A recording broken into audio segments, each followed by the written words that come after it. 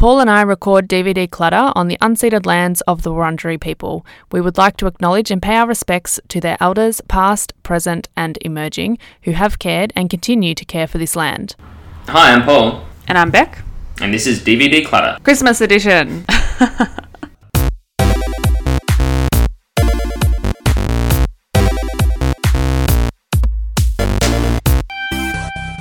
Hello. Hello. Merry Christmas to you. Merry Christmas / really what we're all excited about is not having to teach for 5 weeks. Woohoo! That's it. It's the end of the year. I was going to say here in Australia, but actually all across around the world.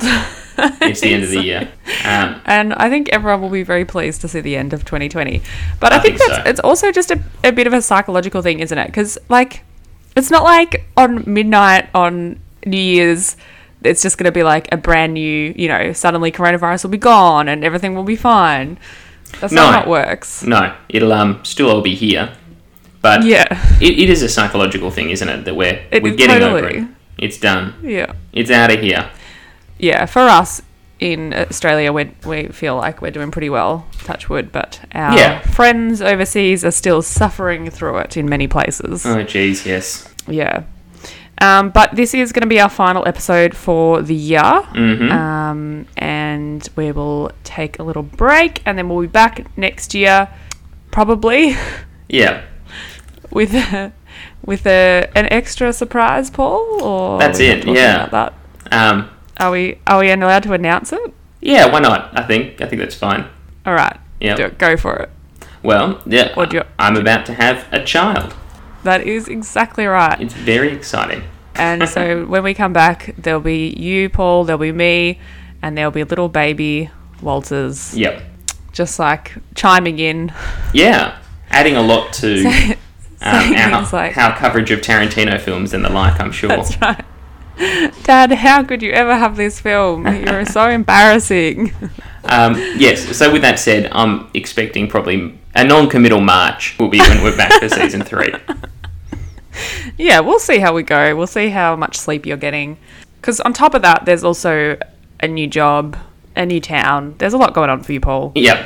2021's bringing a whole new slew of exciting things. It's a big one. It's a big one, yeah. Luckily for our listeners and for us, we nailed this recording over Zoom during the lockdown. And now we can both move wherever we want and we're still going to be able to do it. Exactly. That's it. All across the world. That's right. I'll be lugging my DVDs with me everywhere. Yeah, that's right. You're just got 10 suitcases of DVDs as you're off to like somewhere overseas for a little trip. Well, let's get into this one, and then that's one less that you have to put in your suitcase. Perhaps. Or one more. Yeah. Or one more. That's it. And we are doing The Nightmare Before Christmas, otherwise known as Tim Burton's Nightmare Before Christmas. Yep. Tim Burton's The Nightmare Before Christmas. I'm holding up the DVD. You're holding up, special edition you've got, I see. It's very black cover with lots of gold and a moonlit silhouette of Jack and Sally. On the famous sort of spirally hill. Yes. So realistic. Beautiful. It is. It's one of the best. Now... You go. No, you go. Oh, it's one of the best images of the movie. Yes. Yeah. I think last time I did the breakdown, because these are both... Yes. We did 7 last week, fortnight, whatever it was. Yep. Month, maybe, now. So now we're doing your one again, but I think it's your turn to do the plot breakdown. Brilliant. But before that, are you going to tell us a little bit about how this film came into your life? Yeah, I will, and this will probably give away a lot of where the conversation will go for the rest of it, but this film's been like a standard in my life. It's probably the film I've watched the most out of any film ever, I think. Really? Yeah. Wow. I would have watched it, I'd watch it at least yearly, and probably multiple times in a year for a big chunk of my life. So... like from when you were a kid? I remember, I wouldn't have watched it yearly as a kid, but I definitely have vivid memories of watching it as a kid. And then sort of in my teenage years really got into it. Yeah. And I'd not only watch it, I'd say So I used to watch it every Halloween for sure. Then often, Yeah. again in the lead up to Christmas as well. Yeah. But it was also my DVD to try out new tech for a while. So like if you got you got your projector. So Yeah. you're like, I'll see how this DVD looks on it. new projector, new TV, new computer. Yeah. New setup with the projector too. So any excuse, really. Yeah. So I'd watch it a lot. Real obsession with it, I guess. Sort of came with my real Tim Burton stage. It was really, this film drew a lot of focus of it. Yeah. I've seen it in the cinema a few times too. I remember on its 3D re-release, I saw it. Yeah. And when it sort of Wait, pops it did up. a 3D re-release? Yeah. Where did you watch that? I think in London. From Really? memory. Yeah. How was it? Was it actually all around you? Well, it was a 3D film. It just added some depth to it. Yeah. And that was great. I've also got I've got the whole piano and lyric book here Wow. with all the songs. Can you play the songs? Not well. Can you play the piano? Not well. I always thought your voice was your instrument. Yeah. Sure. And then I've got multiple books on it. This one is... Oh my god, there is so much Nightmare Before Christmas paraphernalia being held up in front of the camera right now. Yeah, and I used to have so many t-shirts as well. I've sort of narrowed down on it, but I've kept this book because this one's a really good... It's called The Film, the Art, the Vision. It's about the art of it and the making of it. It's... So this is great, Paul. So for this episode, I shouldn't have done any research. I'm just going to be here and you're going to talk and I'll ask some questions. Yeah, I do probably have a lot to talk about with it. Yeah, I guess that's where it's been in my life. My earliest memory of it is watching it on our tiny TV growing up. Oh, maybe I'll jump into the different memories of it later, but I remember being really young and watching it, and then and you get different things from this movie, I think, at different stages of your life as well. Yeah. And I'm going to go through the plot now to tell you why that might be the case. Yeah. Well, I thought we could just read the 3-page poem.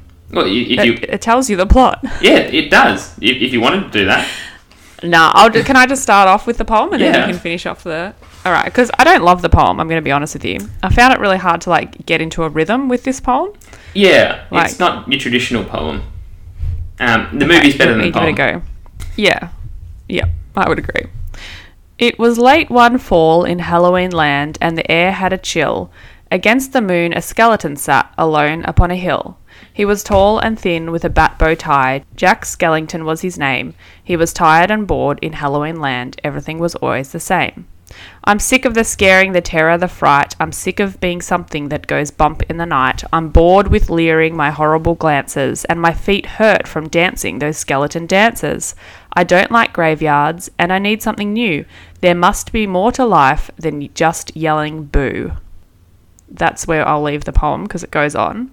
Yeah. And now, Paul, that's a setup. What happens next? Dun, dun, dun, dun.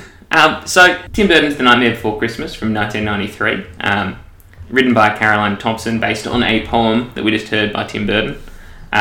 Songs by Danny Elfman, and directed by Henry Selick, not by Tim Burton, as is often mistaken. He was poor Henry Selick. Yeah, and we can talk about Henry Selick We'll talk about that a bit later too. Tim Burton was off doing Batman Returns at the time. Another one of my favourite movies that we'll get to. One that might not have aged as well as Nightmare Before Christmas, I think. But we'll get to it at some point. So you're first introduced to Halloween Town. It's a town that is responsible for Halloween. Oh, actually, I missed. There's a little bit of narration at the start where you find out there's all these worlds that are responsible for each of the big holidays, and you sort of see these magical doors. There's a Christmas one, there's an Easter one, there's a Thanksgiving one, obviously an American film. Yep. Don't really know what would be in there. But there's this Halloween one, and we jump into the Halloween one, and we see Halloween Town. They're all excited because it's Halloween, and it's their big thing. And we find out the king of Halloween is this guy called Jack Skellington, and it's been another great successful Halloween. They're all having fun. They're all like, yes, we aced it again. We're the best at this. Let's start planning. We've only got 365 days. Yeah, till the next one.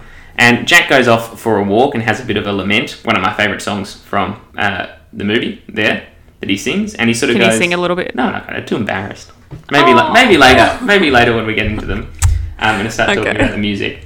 But he goes off and basically is saying, you know, I'm sick of doing the same old thing. There must be more out there. And he walks further than he's ever walked before. So much so that the townspeople are worried about him. But he finds these magic doors to the other kingdoms. And he's really attracted to the Christmas one because who wouldn't be? Obviously, it's the best holidays.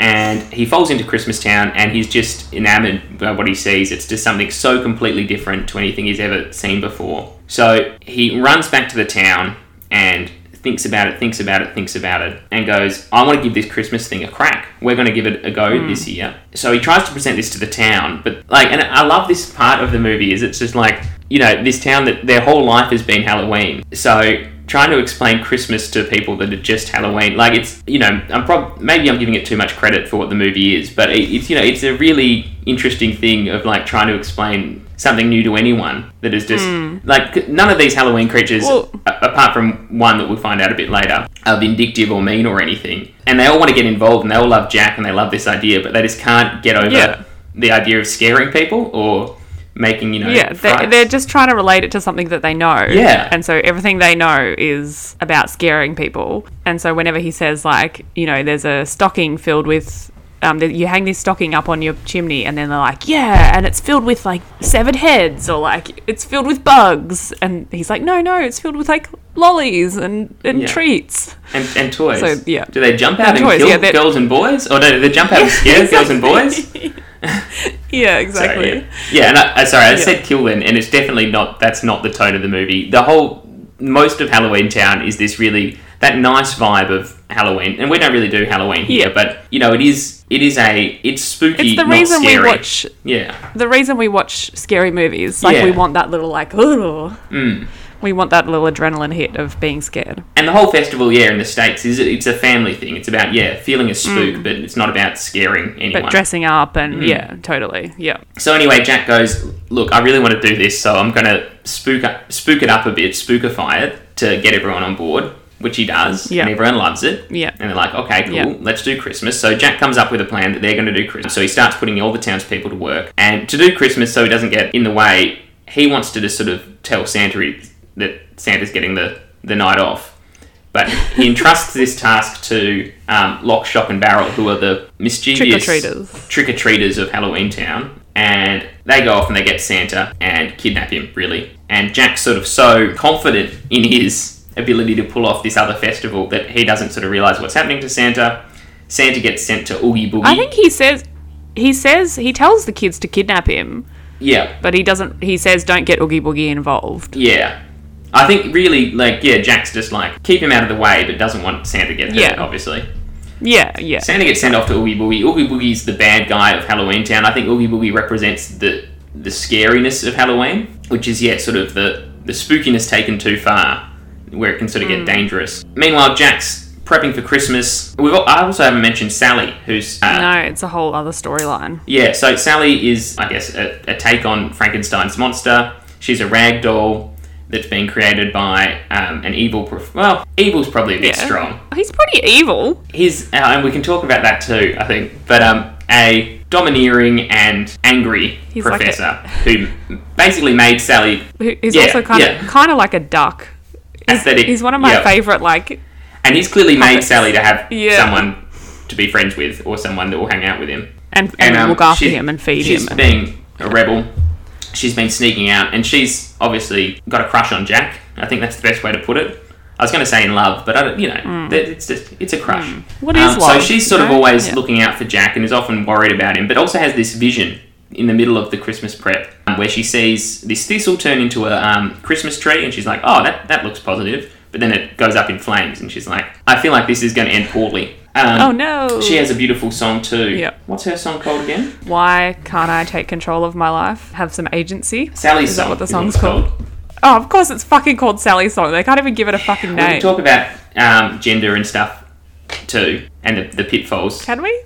A bit later. The pitfalls of, I think, every children's movie that this unfortunately does fall into, and there's some other things that have aged poorly, but we'll get to that. Anyway, so Sally is trying to warn Jack, but Jack's just so confident that he's going to go ahead. So she tries to delay him taking over Christmas, does a few things, including fogging up the whole town, but luckily Jack's dog, Zero, has a glowing nose like Rudolph. So Jack's able to go out to the real world and run Christmas, but things go pretty bad. All the toys start attacking the children. Everyone's having a bad time. The military calls to the police station. Yeah, the military get involved and basically shoot down Jack. At the same time, Oogie Boogie's threatening to eat Santa by the looks of it. Yeah. Sally goes to try and rescue Santa. Yeah. And then Jack gets shot down and there's a reprise of his lament and he realises he's done the wrong thing and he probably should have stuck to his own lane. But now he's got all these great ideas for next Halloween. Yeah.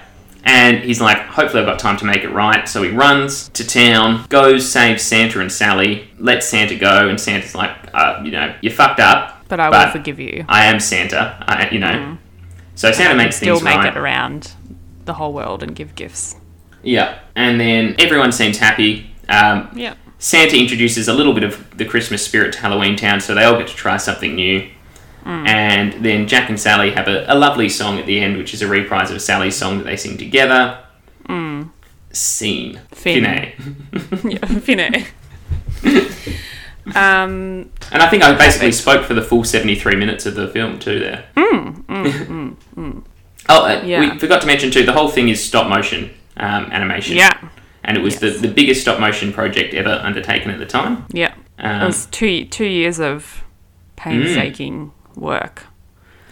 Yes, there was a lot of passion that went into this, and I think we can talk a bit about the production, but it was of huge scale and huge emotion, and basically everyone who was involved with it by the end hated each other and took a long time to mend all those relationships. Oh, God. Let's talk about the story and then get into the production. So, Paul, I have also seen this film a bunch of times, and last night, I don't know if it was just that I was really tired, but I found it pretty boring. There's not a lot of story to it. And this was the trouble that I sort of had as when I really was in my teenage stage. I still loved it, but as you do at the time, you want everything to be darker and you want everything to be, I guess, more complex. And at the end, this is hop on spot. This is it is a kid's story. There's not a lot to it.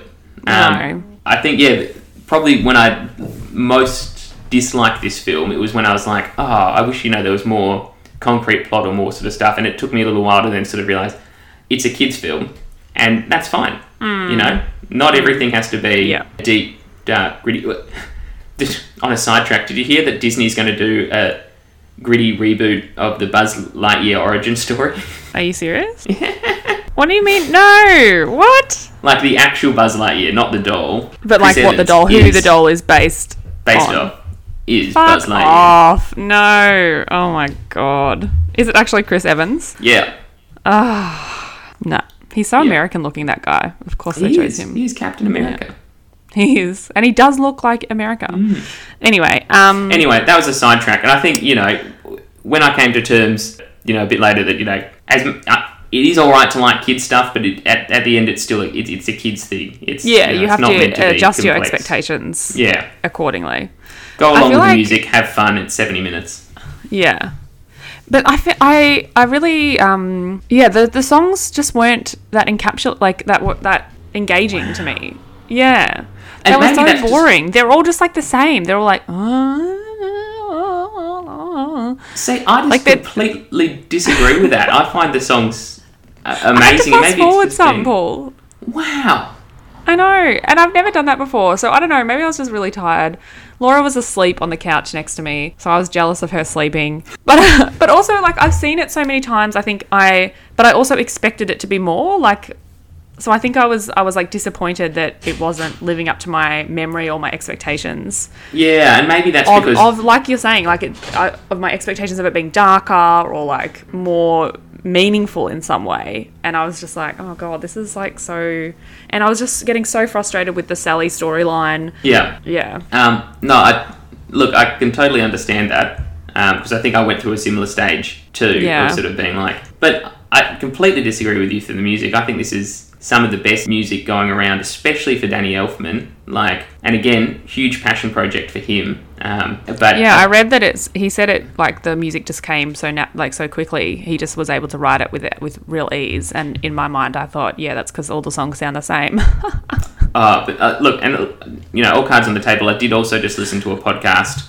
I'll do a shout out to it. I think it's Please actually quite a popular podcast. So probably not going to do it. But we need to cite our sources. That's is it. Responsible. My wife got me onto this. It's called Strong Songs, and it's about this guy who's really into music, and he breaks down songs to all their little bits and talks about. So these songs are actually genius.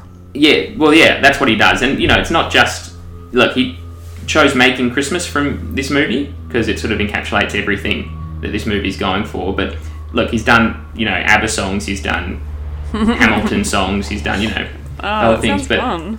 Yeah, it's a great podcast. Give it a listen. But he does, I think, talk about just not only I think this movie just epitomizes a really good Danny Elfman score. And I honestly think Danny Elfman's his stuff that he was doing in the late 80s, early 90s was just so amazing, and still stuff that I listen to. And the stuff that he does now, like his Avengers theme, his Justice League theme, they're all a bit... I honestly just feel like someone calls him up and says, another superhero movie, and he's just sort of got a piano there. He's like, ba-da-ba-ba-da. There you go. 200 million, thanks. Or But, what a life. Well, yeah. We've talked about Danny Elfman too. Again, what a life. What he's doing now, how he started off in Oingo Boingo, this sort of super alternative, weird rock band, then came into films through Bachelor Party. Who the fuck? Yeah, that's right. And becomes one of the most well-known leading score writers. That's right. Oh my God, I forgot about Bachelor Party. But I think the music in this is genius. It is just... Yeah, I would have... Before last night, I would have totally agreed with you. But I think I just was in the wrong mind frame last night. Yeah, it's this gothic push of Halloween, spookiness. Again, it captures the tone of the movie so well. It's not like he's borrowed from Psycho or anything. He's taken the fun of Halloween, that kind of, ooh, things are feeling a bit creepy. But then it's also got this lovely sort of traditional Christmas thing, smooshes it together, and yeah, just every moment of it is amazing. And again, this is a soundtrack I revisit a lot. Had the special edition CD that I'd ordered, especially from online when I was a teenager, that I loved because it had Fall Out Boy and Marilyn Manson covering songs from this. Emo. Yeah. Re-listened to it again recently and just went, man, they have all completely missed the point of all these songs. They've just stripped back all the complexity of the music and are just sort of winding their way through the lyrics. Yes, totally, yeah. You fuckers. Yeah. But no, the music's amazing, and I know they're just working on a new press of the vinyl, which I'm looking forward to. The same people that are putting out a vinyl of That Thing You Do. Oh, really? Yeah, they get it. They know good music. They get it. They do.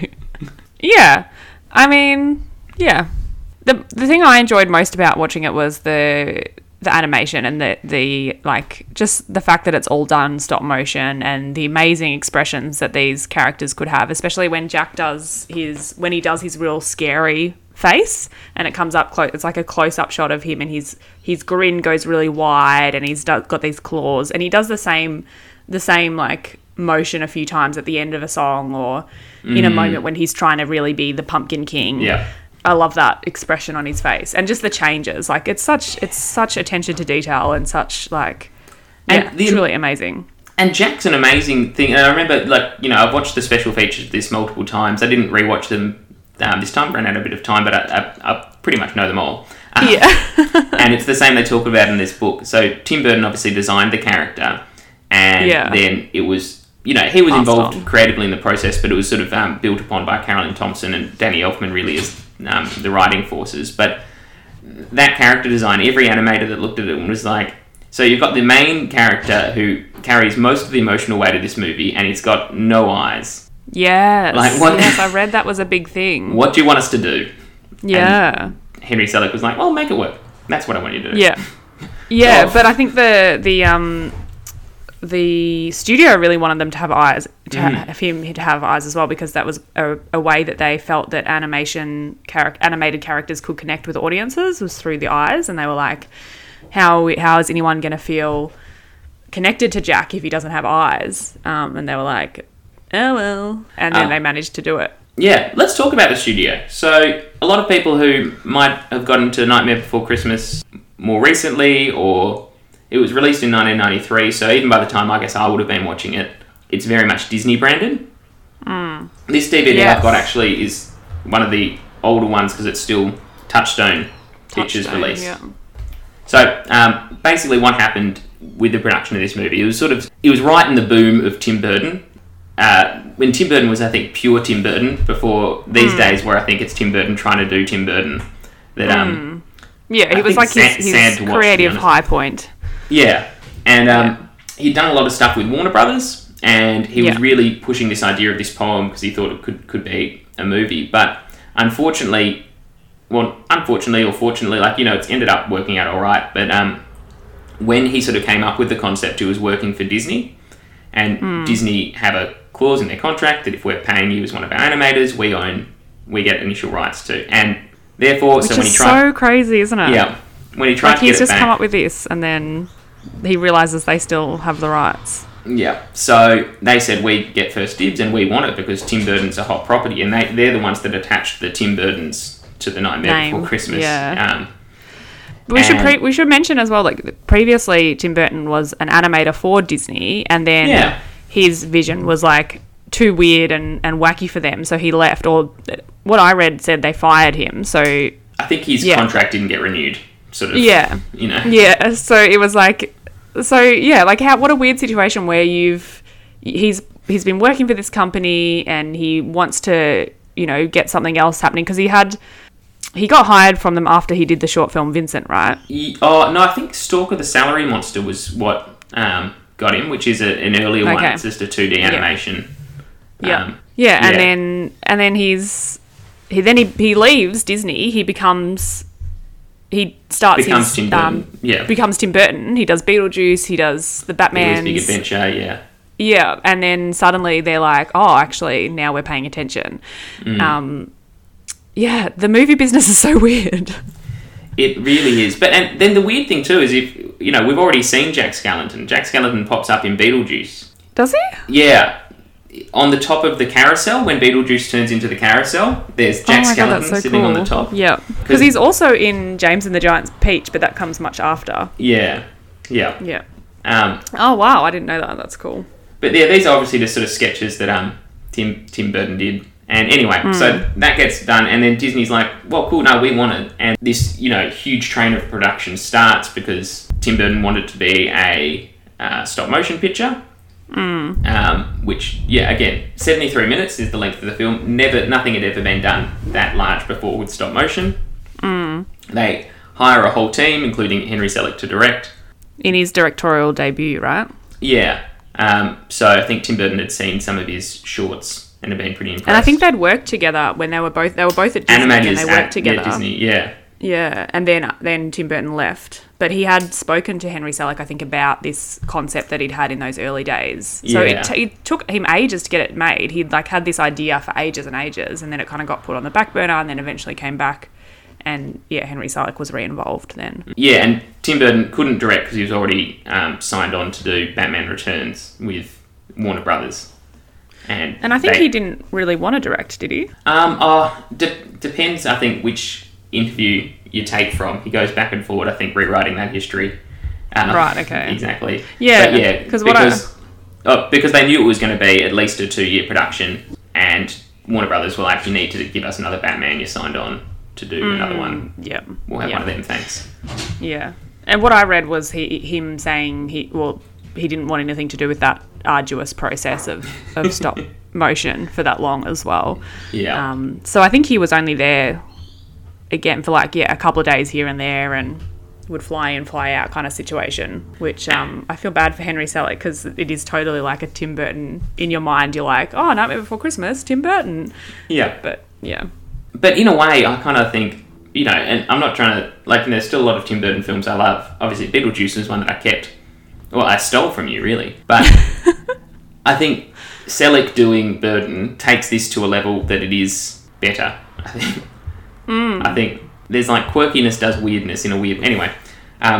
Well, he very much, like, I think Henry Selick has acknowledged that it was his responsibility to make it a Tim Burton film. Like, it was still Tim Burton's poem, his vision. He'd been, turning it around in his head for so many years before this. He described it, in one thing I read, he described it as, it's like Tim Burton laid an egg and then I sat on it and raised and hatched it. Yeah, and I think you see the Selickness in it in the... I guess the movement of the camera, the way that shots are set up, it's not quite, the art of it, and, spirals and skeletons is sort of what Tim Burton does. Yeah, that's right. That's all there, and we talk about the camera movement stuff later too, because that stuff's genius as well, I think. Anyway, Disney's got this, they start seeing stuff come out of it, and they go, the fuck is this? At this stage, they'd already released a teaser trailer too, and if you ever get a chance to watch the teaser trailer, it's on YouTube, it's also on this DVD, but it's very much like Walt Disney Company, pioneers in animation. We were the first ones to do a 2D animated film, and now we're going to be the first ones to release a stop-motion feature-length movie. This is huge. Disney. Then suddenly they got cold feet and they pushed it onto their adult wing, which is Touchstone Pictures, well, was Touchstone Pictures at the time. And the next trailer is very confused as to what it's doing. Because it's gone to this, adult wing. And it is just such a children's film. There is just, as you were talking about before, there's not enough plot to put it on. And the messaging of it is just so basic and so childlike. Touchstone's got no idea what they're doing with it. Yeah. And then, from that point, the marketing was a bit of a schmozzle, But eventually it came out on Touchstone, right? And then after the success, Disney was like, oh, actually... It's actually... And they've rebranded it. And that's why I sort of like this edition of it, the DVD. Because it's still the Touchstone. Yeah, which I know is like a stupid thing to enjoy, but... That's such a film student thing to do. But it just sort of reminds of that, because now it's so embraced into the Disney family. They redecorate that Haunted Mansion in their parks to Nightmare Before Christmas. They pump out so much merchandise that's Nightmare Before Christmas. Their video games have Nightmare. It is a Disney brand. But there are some little, like, in the movie they still, like, even though it was, I don't know, maybe they did this before they were going to put on Touchstone, but there's a few little, like, Easter eggs with Disney stuff on it. So that there's, when you're in the human world, there's two of the kids have, one of the girls has like a Minnie Mouse pajamas, and one of the boys has like a Daffy Duck pajama set on. So there's like these little bits and pieces. Disney fans call them hidden Mickeys. Oh, hidden Mickeys, that's right. And they're all over Disney stuff. Yeah. But no, it's definitely, the influence is still in there, and Disney's still in charge of it. But then obviously the film got released and didn't go over super well because no one really knew how to handle it. Right. And it also got tied up in the time too that, Tim Burton is corrupting our youth. There were a heap of articles that sort of came out, because it was also around the time that Batman Returns got released. Wait, what? There was a thing when Tim Burton was corrupting our youth? Yeah, it was, everything's too dark. Batman's become too dark, and now they're putting out this kids film and it's too dark. Everything's too dark. They think they had very little idea of what was to come if they thought the Tim Burton ones were dark. Yeah, and there's this great interview. I'm sure I read it and I didn't make it up. It was Tim Burton talking about the Nolan Batmans. And I've never been able to find it again. But he's not slagging them off. He's like, all power to them. But, everyone was bagging me out for being too dark. What the fuck? Like, it was just this, But I guess Tim Burton... we're going off into Batman land, which we'll have to talk about later, but Tim Burton was maybe the first one. When you look back on the 60s Batman and then you compare that to what we've got now, it's just so vastly different. Yeah. That you can't believe what it's come from. So, that's a little hint for a later discussion. So I get what he's saying. I get Tim Burton's kind of in the middle of these two polar opposites. That's it. And, there's a whole hubbub, and Tim Burton sort of, he's talked about he went to a really big depression because the studio was unhappy with him for Batman Returns because it didn't make as much money as Batman. There was a lot of creative stress between him and Danny Elfman and Carolyn Thompson and Denise Nobby, who were sort of the other people involved in Nightmare Before Christmas. Okay. Dark time. Dark time for him, and I think a lot of it came out of this was just such a passion project for people, and everyone poured so much into it. Tensions were high. Tensions were high, and I think just after it, everyone needed to back off. Carolyn Thompson and Danny Elfman were dating at the time.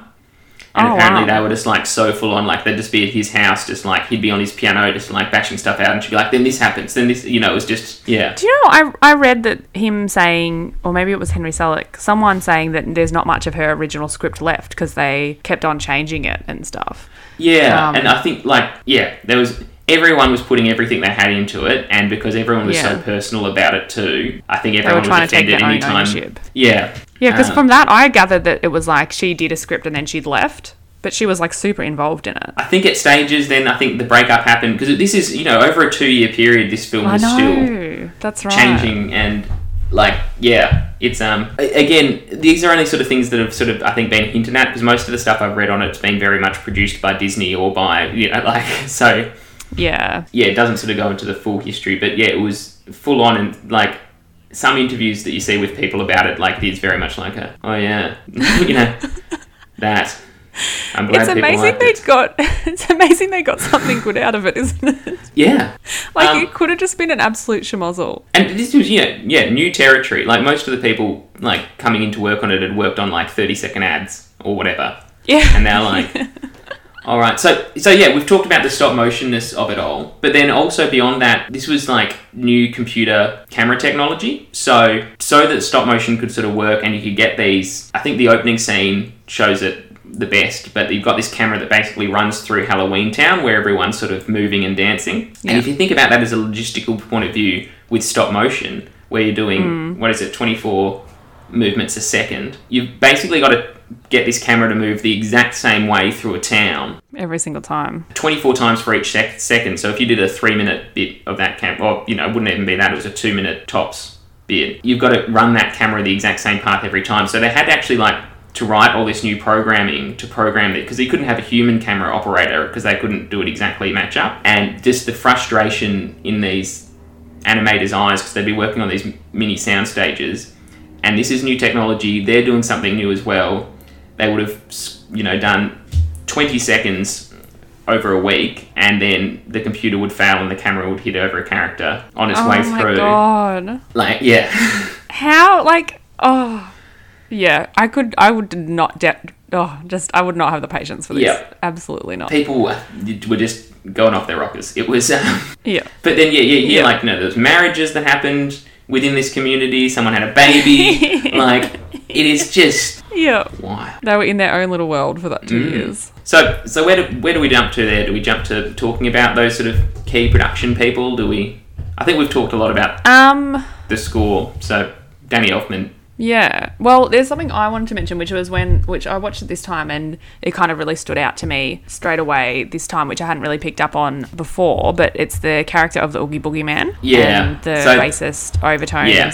Well, that was just full-on racism of that character. A big part of the backlash to the movie as well. Yeah, so there's a couple of things to talk about here. So there's no black characters in the film. I think they've done a little like nod to diversity when there's 2 black children running to get Christmas presents in the human world, and there's 2 Asian children running to get Christmas presents, which I have a bit of an issue with the characterization of the Asian children, because they're so like I don't know, like they look like a caricature of this is an Asian child, you know, like it was like, oh my god, especially when so much of that real world horrible. And the point of that real world is it's to be stark and boring and very plain and normal.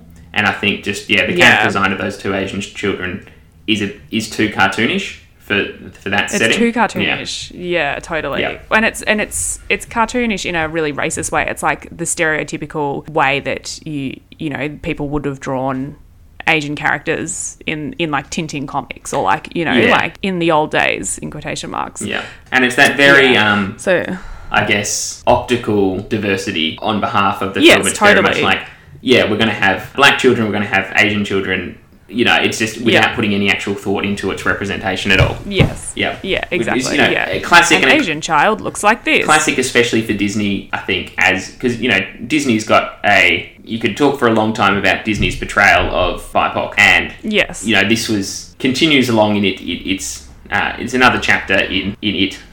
in a racist story. history. Yeah. Very much so. And the thing that frustrates me most about the Oogie Boogie Man, because this is the character of the kind of the evil, the real evil in Halloween Town. I mean, there's a few things. First of all, so there's no black characters in the main cast that we see until we come to him, and we only know he's black because he's speaking in that African American vernacular English. So he's speaking in that very kind of, I suppose, the vernacular that we would associate with an African American culture. And then he's the evil one. So that was, first of all, that was like a bit of a like, oh. And then the music as well, like the fact that the music for all of the good characters was like all like, nice white, in quotation marks, music. Like it didn't have like a particular style or a particular kind of, I don't know, it was very kind of white music, I suppose.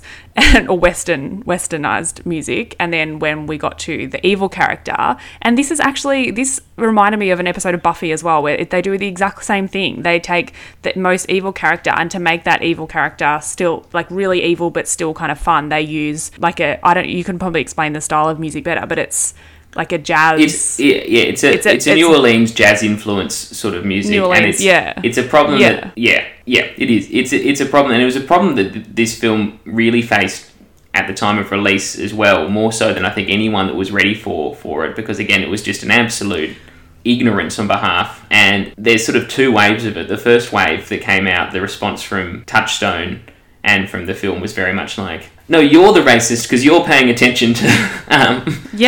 which is that classic white thing of like, don't bring up racism because you're going to create more, you're going to create more problems. We just want to pretend that everything's fine. Yeah, and then the second wave of it, it wasn't as defensive, but it still was no real acknowledgement of it, That's the thing that has frustrated me most when I looked into it, because it stood out to me so much when I watched it, and which I'd never noticed before, but it was just like, wow. And maybe that's because we've been doing the anti-racism work together that I'm much more aware of it. But yeah, it just stood out to me so much. And then when I looked it up, there was real concerns about it at the time of production, but then everyone who has spoken out about it now, except for Carolyn Thompson, so she's gone like, yeah, fuck, I knew that was going to be a problem, and I spoke to Danny Elfman about it.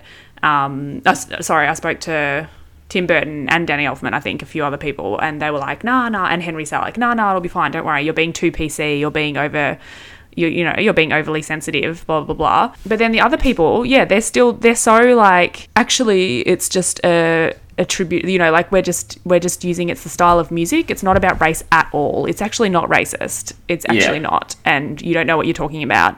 It's so like dismissive and doesn't acknowledge what's actually going on. And like, it's really frustrating. And then Danny Elfman's like, not Danny Elfman, Tim Burton has also said stuff about how he really hates like putting in different, having characters of different race just for the sake of it, because he's like, well, that's just optical allyship, or that's just, tokenism. But then he doesn't do... I know. I love that excuse from people. It's like, I don't want to do it just for the sake of it. And then you're like, so your choice. So you decided to not do it at all. Then, like, to just not do anything. So then make a character with depth. Yeah. A person of colour, don't just go, power. Oh no, I'll just make it all white, because you have the power to actually do something deep and meaningful, and you're choosing not to. And I think that's often been a thing with Burton, because he gets criticised about this frequently, his lack of representation, and there is a lot of fragility there. There is a lot of, not wanting to listen. Yeah, and making excuses, and like, I grew up watching blaxploitation films, so I'm not racist. Yeah. Like, okay, so like, that doesn't mean... That's it. That does not mean you're not racist. And that does not mean that just because you watch this genre of film, it doesn't mean you're totally excused from then putting people of colour in your film and giving opportunities and representing, diversity. Yeah. And it's an issue that he continues to face, and I think it was very interesting. I wasn't paying a lot of attention at the time, and I've never seen it, but because he recently redid Dumbo. Oh, yeah. Which that's is right. I did incredibly not watch it. racist. If you go back and watch the original now. Yeah. And even before he made it, he got everyone was sort of like, is Tim Burton the guy that we need to be remaking? A, do we need to be remaking this? And B, is he the person that should be doing it? And he, again, it's just that over defensiveness. It's just the sort of it's just the I'm going to do it my way just to show you, just to be a stick in the mud sort of thing. It's just that it's an ickiness. It's just such a fragile ego. It's like, just come on, it's okay to fuck up. Just acknowledge it and make yourself better, get better, work harder. Yeah. Look, it was something that I didn't notice at all until I remember reading about it in one of the books on it that sort of mentioned it, and then I went, yeah. And I remember thinking, oh no, I don't want this to be. Yeah. And then sort of taking a while to sort of realise, it is, yeah. I didn't want it to be. Then the other thing that they I think Henry Selick and Tim Burton kept on going is like, well, Ken Page, who happens to be a black actor, we got him to voice it, and he was totally fine with it. Therefore, it's not racist. Totally ignoring the systemic issues that are involved in, Yeah.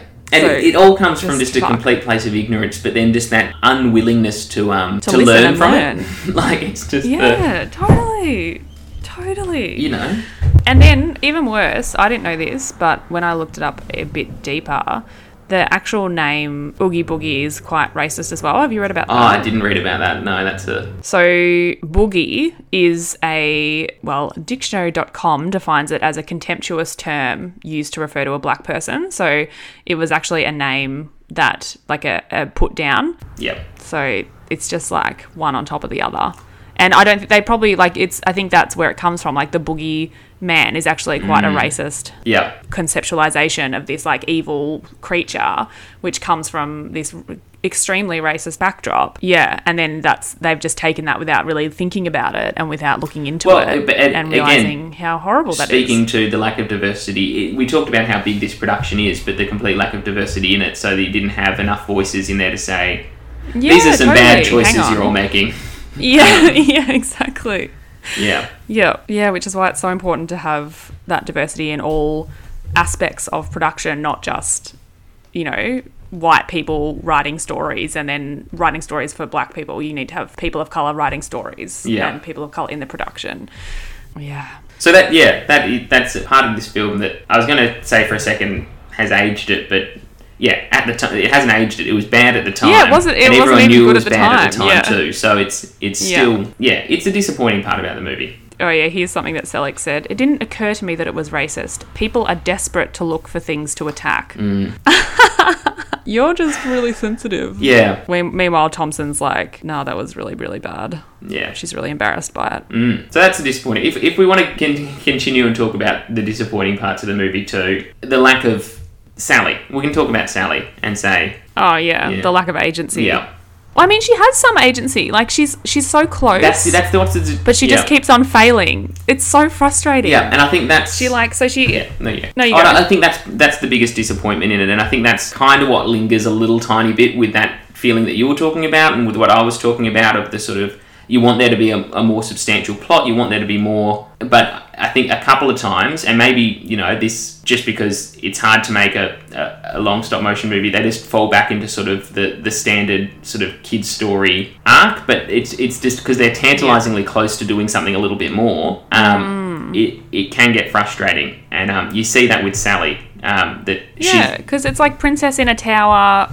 kept by an evil person. She escapes so many times, but then she keeps going back, which is really weird. Yeah. And then she's like, she's the only one saying, I think this is a bad idea, but no one listens to her, and she's just like, oh no, this is a bad idea. Oh no. But that's why watching it... What shall I do? This time, more so than ever, you can see this whole movie is just, I guess, a fable even of male arrogance and just, totally. It is just, you can definitely see that the whole thing is about just being happy with what you've got and who you are, but there's something particular about the maleness of it, of the I've saw that, I want that, it's mine. Mm-hmm. And then the typical female of being like the voice of reason and but not listened to until the end. Like, she has to fix him, or she's got to save him in that emotional sense. He's got to save her in the very physical sense. Yeah.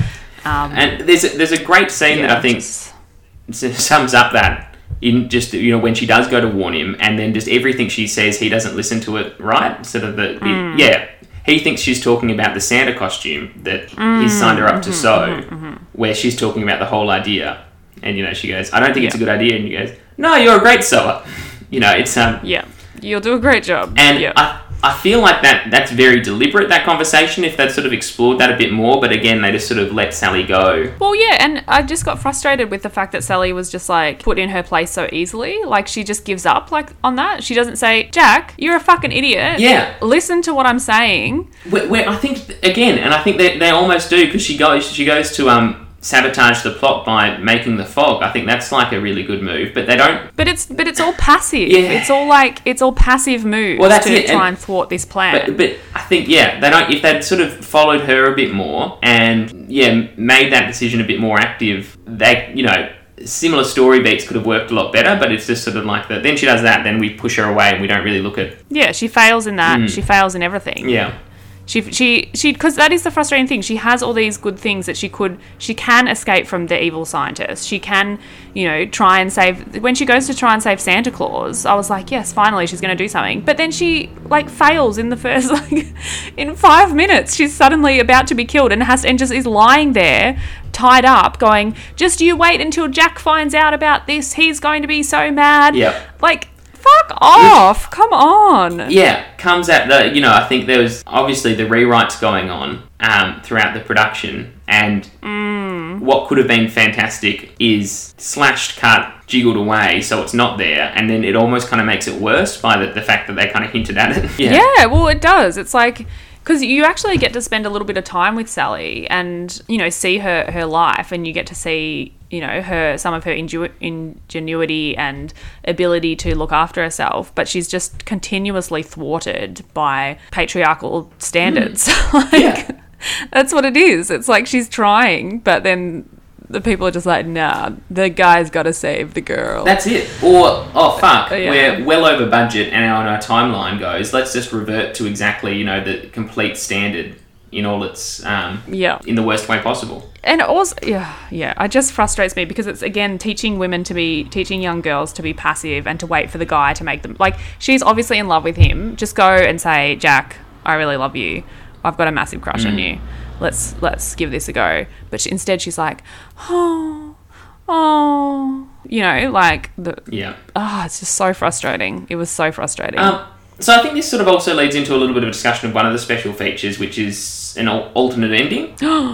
Sally saves the day, kills Jack, and becomes the Pumpkin Queen. Almost. It's a storyboarded thing, so obviously it wasn't, and it's only a fraction of it, but there was a stage where at the end, folks, Oogie Boogie gets defeated because he's a giant Hessian sack and someone pulls the thread and he falls apart. Who does pull the thread? Jack? Jack. And then in an original version of the script, or an early version of the script, inside the Hessian sack was going to be the evil professor. Ah! And then it becomes her defeating her captor. Yeah. So there was definitely that sort of vibe going on. They, for whatever reason, decided against it. But obviously they'd already started animating from the start, and that's why I think the evil professor character starts off a lot more evil than I think he's supposed to be. Right, okay. I think by the end of it, they want it to be like, he's not evil, he's just, you know, worried about Sally, but because he was so mean at the start, you know, like, they try and massage He's not evil, he just keeps her captured in the... Yeah. Right. But I think the relationship they ended up trying to go for was more of like, a protective father rather than a evil captor. But that doesn't work, and you know, they try and soften him at the end because he makes a new friend to hang out with that's just in his own image, which, you know, is a bit of a joke that, you know, he just wants to love himself. Yeah, and Sally's allowed to go off and, you know, do her own thing. But yeah, you can tell that obviously at some point they switched to the new ending, and they already, you know, spent however many months filming those scenes. We're not going back and softening just to soften him a little bit. So you can see that there was a jigging around of that. But I do wonder how much Carolyn Thompson had put in, because again, I'm always confused why. I feel like the original plan was for Sally to save Santa and then for everyone to meet up, because it is like she's all set up to save, and then it's kind of like, oh no, that didn't work. Close. Yeah. Or like someone flipped a page and go, oh, actually, we've started animating Jack saving, and if someone's like, didn't realise. Fuck, they can both do it. Maybe hers won't work. Yeah. Because even Jack coming back to save at the end, he's got no reason to go to Oogie Boogies. Like, no, it was so rushed. Everything was like, choo. He sort of has this realization, and then he's sort of like, I'll go save Santa from Oogie Boogie. Like, there's no... Yeah. But how does he even know Santa's with Oogie Boogie? Like, he doesn't. Yeah. Last scene, he explicitly said, don't take this person to Oogie Boogie. So, yeah, the ending is a bit rushed, and I do wonder how much of that was just the studio being like, cool, you're good to go. Yeah. We're going to try and release this tomorrow. Like, oh. Yeah, after 2 years. Yeah, that's it. But yeah, no, it's tantalisingly annoying, Sally's character. Yeah, very annoying. I do love her song, though. Do you? Yeah. Well, I love Catherine O'Hara, who voices her, so yeah, that's good. I know, right? And she sings it too. Yeah, she can sing. That's probably all I have to say. What else is there? Who else do you want to talk about? What else has Henry Selick done since then? So Henry Selick, he had a bit of a falling out with Tim Burton because of this. Again, Tim Burton, I'm just going to put it out there, I don't mean to defame anyone. An arrogant twat. I think he is. He just really comes 100%. Off 100% like that a lot of the time. Yep. Very blamey. Like, obviously he talked about he had a really depressive episode after this. But even in all his interviews, it's very much, and I was depressed and no one looked after me enough, and that's why, Yeah, so I can see why he wrote the character of Jack. Yeah. Yeah, that's it. And so yeah, the big falling out, but because of the success of this, Henry Selick gets James and the Giant Peach. Yes, that's which is definitely a Selick film, but again, bungled completely by the studio, I think. I haven't watched it in years. Yeah. I never saw it. I saw it in the cinemas, and yeah, but it just wasn't, they didn't know what to do with it. Right. He fell from graces a bit because of that, because he wasn't making money. Yeah. Then he went and did Monkey Bone with Brendan Fraser, which was another complete bomb. Which I've not heard of it. Poor Brendan Fraser. I mean, how many popular films, how many successful films has he done? I know. 2? So that sort of happened, and that means he sort of just fell off it, but managed to make a sort of semi-successful career doing a lot of advertising, especially through MTV, which gained a lot of success. He eventually built it up, and then he was actually responsible for doing the stop motion in Life Aquatica. Oh, cool. Which finally led to him getting, another shot at it, and he did Caroline. Oh, yes, of course he did. Yeah. Oh, Coraline, that's it. Coraline, yeah. And he did well with that. Yeah, and from then on he's sort of... Well, even that was 2009, and then he's been rumoured for projects and stuff back with Disney, including... have you ever read The Graveyard Book by Neil Gaiman? Apparently he was working on that for a long time. Neil Gaiman wrote Coraline, didn't he? Yeah. Yeah, right, but, okay. Yeah. Maybe he's just taking a break. Oh, I think, he's he really seems like an animator first and a director next. But sort of got a couple of shots and then did some misfires that weren't completely his fault, I don't think. Yeah. And unfortunately too, forever will be not known as the director of this. Yeah, I know. Oh dear. And I always thought, when I see it marketed as Tim Burton's The Nightmare Before Christmas, I always think oh, fuck Tim Burton, so arrogant. But it actually wasn't him that decided to put that, it was the studio. So yeah, at least we should recognise that. Yeah. Caroline Thompson, strong relationship with Tim Burton. Edward Scissorhands was sort of her big script too. They seem to have a bit of a falling out from this as well. Yeah. I just think it's such a... it was, just so much passion from everyone. That last time she did work again with Tim Burton on The Corpse Bride. Oh, yeah. Have I even seen that? I don't know. It's interesting. It's sort of, another stop motion film. Yeah. He did it. Yeah. It's got some... It doesn't handle race too well again. Oh, really? Yeah. Oh, God. Yeah. But yeah, they were sort of they were the sort of big creative forces, I think, behind this. What else is on the special features? Again, there's some really good stuff looking at the props department, animation department. This is I bet. real craft what they're doing. and pretty amazing. And that's what this, the art of the film book is really good at explaining it. It's got a lot of, Tim Burton's original sketches, and then going all the way through to the design of the models and everything. And I really like that as a book. Yeah. The DVD also includes Tim Burton's first 2 short films with Disney. Vincent, which was stop motion, which is still a lot of good fun. It's I like that one. Yeah. For those of you who might not have seen it, you can find it on YouTube and on Disney Plus. It's the story of this little boy that thinks he's Vincent Price, narrated by Vincent Price as well, and it's a lot of fun. It's also got Frankenweenie, which was Tim Burton's live-action directorial debut. Yeah. A bit of fun as well. I actually find that one a little bit boring. It's a little I don't know if I've seen it. Yeah, well, it's on Disney Plus as well, so give it a watch. He remade it as a stop-motion movie himself many years later, which I've never seen. I feel like I've seen the stop-motion, but not the live-action. Yeah, it's a short film. I think it's only half an hour. Yeah, it was sort of in that stage where he was working at Disney. Disney itself was in a weird spot at the time too when he was working there. They sort of just finished the golden age of being Disney and were a bit of at a loss to what they needed to do. And this was sort of before they sort of kicked back with Lion King, Beauty and the Beast and Aladdin and the like. It was just sort of, we've really got no idea what we're doing with all these animators here. So he did get a chance to make those 2 short films, which were both completely shelved until he became famous. And so but that's, interesting that it's got those 2 shorts on there as well.